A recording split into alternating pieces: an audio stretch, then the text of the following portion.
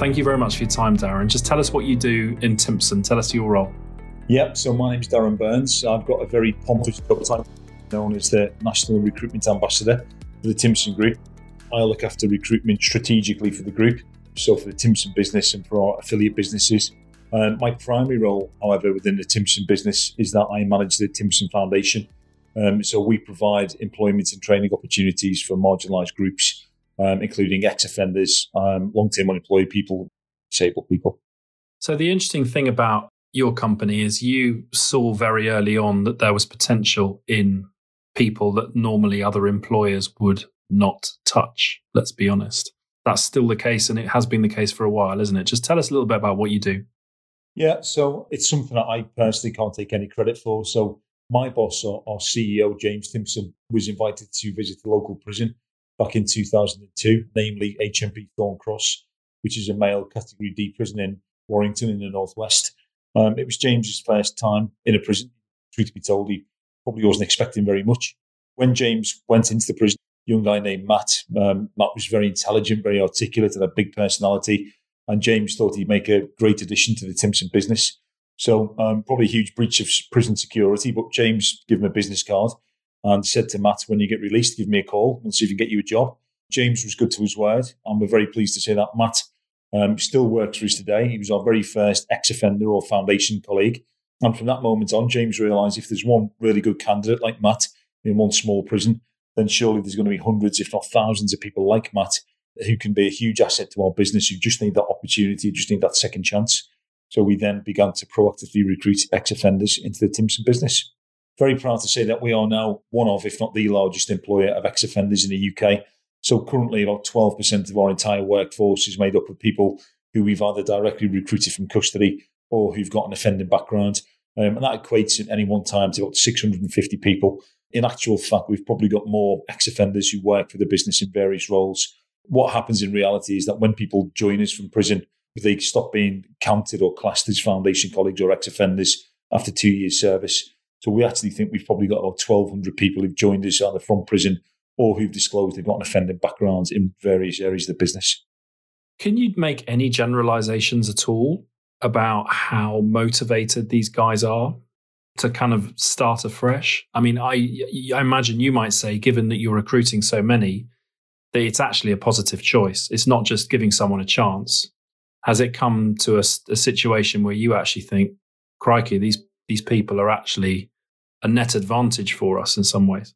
Absolutely, yeah. So, I mean, for us as a business, there are two main sort of sets of reasons why we engage and employ ex-offenders or other marginalised groups. And the first set of reasons is because it's really good for business. It's worth bearing in mind that Timpson aren't a charity. We're a commercial business. We're all about making profit and enabling our business to grow and obviously sustain its position in the high street. And it's proven over the years that employing ex-offenders or prison leavers has been very, very good for our business. And that's because anecdotally, the people that we employ from prison are very hardworking, they're very loyal, they stay with us longer. They're even statistically more honest than people that we recruit from other streams. We believe it's because ultimately people's options are limited. Something like 80% of employees will openly admit to discriminating against those with convictions. Because we don't in Timpson, and rather than focusing on what people have done in the past, we instead look at what they can achieve in the future. Because we give them that opportunity and that second chance and throw them that lifeline, they don't want to betray that trust and that opportunity that we've given them. So they work very hard for us. And as I said before, go on to do great things in our business. Ironically as well, people from prison often bring a great deal of personal life experience with them and a great deal of personal resilience. And if you think about it, anybody who's managed to get through a tough prison sentence, anything we can throw at them as an employer, they can do it with their hands tied behind the back. Prisoners often reoffend. We hear that. Is it your thesis that those who do reoffend aren't given opportunities? And if they are, that becomes much, much, much less likely. Yeah, I mean, it can certainly be a factor. So 61% of prison leavers will reoffend within 2 years of leaving custody. And that's been proven to reduce to 19% if people have full-time employment. So employment has been proven to be a key factor to reducing reoffending.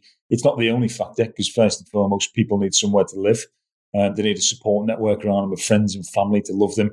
But after that, employment is the answer. So, yeah, our approach, and it's not just us who obviously employ ex-offenders. There are lots of other big businesses now in the UK who also employ ex-offenders. But our approach works, and it goes back to the sort of reasons why we do it. Yes, it's good for business, but it's also good for society. When you consider that there are 12 million people in the UK with a criminal conviction more serious than a driving offence, it's absolute madness to assume that almost 1/6 of the UK population are inherently dishonest, untrustworthy, have got nothing to offer, are dangerous. And whereas many other employers sort of consign these people to the employment scrap heap, we don't, because we give them that opportunity. The other thing to consider as well is that reoffending is reported to cost the UK taxpayer £18 billion a year. So anything that we can do as a business to break that offending cycle, stop people from going back into prison, and instead put them in gainful employment, everybody wins. Taxpayer win because the taxpayer burden is reduced. The offenders win because they're not going to prison to serve long sentences. Offenders' families win because they're not losing loved ones. Fewer crimes are being committed, our communities are safer, and ultimately there are fewer victims. You will have had your fingers burnt occasionally as a company. It's inevitable with an ex-offender that doesn't quite work out. How do you get through that? You would think so. It's a question that we often get asked because we've been doing this now for such a long time, and as we've discussed before, we've literally given hundreds of ex-offenders opportunities. We've had no major incidents, so we've had lots of sort of small issues, particularly when we started off working with ex-offenders, because we didn't have the right sort of systems and processes in place. For me, one of the sort of biggest disappointments was a chap that we had out working on Rottle from a prison that we work with pretty closely. He worked out for about 6 months. He was doing a great job. One day he decided he was going to take some cash out the safe. I think it was about £3,000. He was caught by the police 3-4 days later. But the important point for us is that what we didn't do is we didn't say, right, okay, we're never going to do this again. We've had our fingers burnt. It's been a terrible experience. What we actually did is we got somebody back in the same prison in the same branch about 2 weeks later. And that person, thankfully, didn't steal anything and is still with us today. But I just think it's important to note that, yes, we do have the odd slip-up, but we have a lot more slip-ups with people who are recruited for usual streams, such as the job centre or recommendations by existing colleagues, etc. The vast majority of ex-offenders that we employ are honest, trustworthy, hard-working individuals. And at TalkTalk, and I'm sure you're the same, you are realising that it's an extremely competitive recruitment market for the recruiters. You know, it's the job seeker arguably has the whip hand at the moment. So perhaps it's actually very advantageous for you to have a pool of people that you can turn to that other people perhaps aren't turning to that can help fill your vacancies. Yeah, I mean, I think what's been really interesting over the last sort of few months is that I've spent the last 10 years of my career in Timpson trying to convince other businesses in the benefits of employing ex-offenders and why it can be good for business, and often it can kind of fall on deaf ears. But now we've got this kind of perfect storm of Brexit and the pandemic. All of a sudden, the labour market's very buoyant and employers have got lots of vacancies which they need to fill. So for the first time ever, we've got lots of competition, which we love, because essentially what it's doing is it's forwarding the whole rehabilitation agenda and the whole prison reform agenda, and more ex-offenders are now getting these opportunities and are able to have a decent sort of crack of the whip when they get released. Are you finding that now, Darren, that you have, so someone's maybe coming to you for an interview and actually they're interviewing somewhere else as well, and that hasn't happened before? Yeah, I was in a prison in the south just before Christmas. I interviewed 13 men, the 4 vacancies that we had, and about 4 or 5 of the men disclosed to me that after they were finished with me with my interview, they were going to be interviewed by other employers. But again, I mean, I think it's great. I mean, ultimately, we consider it to be a win. I mean, if somebody gets employment, doesn't reoffend, doesn't go back to prison, then we're very happy about that.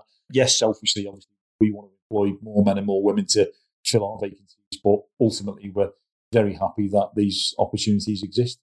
So that's why Northwest works for you. The fair that we're both, your company and my company are both involved with is critical, because it gives you access to actually quite a wide pool of people, ex-offenders or not, because job market's tough and you need to carry on recruiting people. You know, you're quite a staff-heavy business. Every one of your franchises, every one of your shops has people that you need rotors for. You constantly have to find new people. Yeah, I mean, currently we've got about 2,500 branches up and down the UK, which encompass Timpson, Max Spielman, Johnson, Snappy Snaps, and you're quite right, at the moment, quite a lot of vacancies, particularly in the south and in the northwest as well. So this sort of event is a great opportunity to showcase what we can offer and tell people about our vacancies and what a fantastic career they can have. Are there other sort of excluded groups, if you want to call them that you perhaps want to turn your attention to next? Are there other groups of people that perhaps we exclude? I mean, the people with the proportion of people with disabilities in the workplace isn't what it should be. I could think of care leavers, perhaps. Are there any other groups that you're focusing on? Yeah, I mean, I still think there's lots of work to be done with ex-offenders because they do face so many barriers to employment and they are discriminated against on a fairly regular basis. But you're quite right, we're always looking to champion other people who face barriers to employment. Care leavers will be a big one, and it's very much in fitting with our culture. John Timpson, our chairman, him and his late wife Alex actually fostered over 90 kids over about a 30-year period. So they're very, very passionate about looked after children, be it foster kids or adopted kids. And we've actually got a charity which we've set up called the Alex Timpson Trust. So I can see care leave as being something that we're going to turn our attention to at some point. Refugees is another one. We partner up with a number of organisations, one of them called World Jewish Relief. And we went to interview some Afghan refugees last year, and some absolutely amazing, inspiring people, some incredible stories. And we're very pleased to say that we've taken on a number of refugees into the Timpson business, and they're doing really well with us. And this ethos drives your business, doesn't it? Is it motivate everyone working for you? I mean, it's interesting. We're talking about recruitment, but the effect it must have on people that work for you is amazing as an employer brand for your organisation. I'd like to think so, yeah. And if you ever speak to James Timpson, our CEO, James will tell you that the most important thing about our organisation is our culture, and it's simple. Our culture is based on kindness and compassion. We treat everybody with dignity, fairness, and respect, and we treat our colleagues really, really well because we understand that the Timpson colleagues that work in the branches that take money off customers and put the money in a till, they're the most important people in our business, and without them, we wouldn't have a business. So, yeah, our culture is very important to us, and being kind and caring and compassionate is sort of embedded within the Timpson ethos, really. That's all for today. If you like the podcast, please subscribe in your podcast app, and if you have time, give us a review. If you have a suggestion or question, get in touch on Twitter @TalkTalk Group. You can follow us there or also on LinkedIn. Thanks a lot for listening.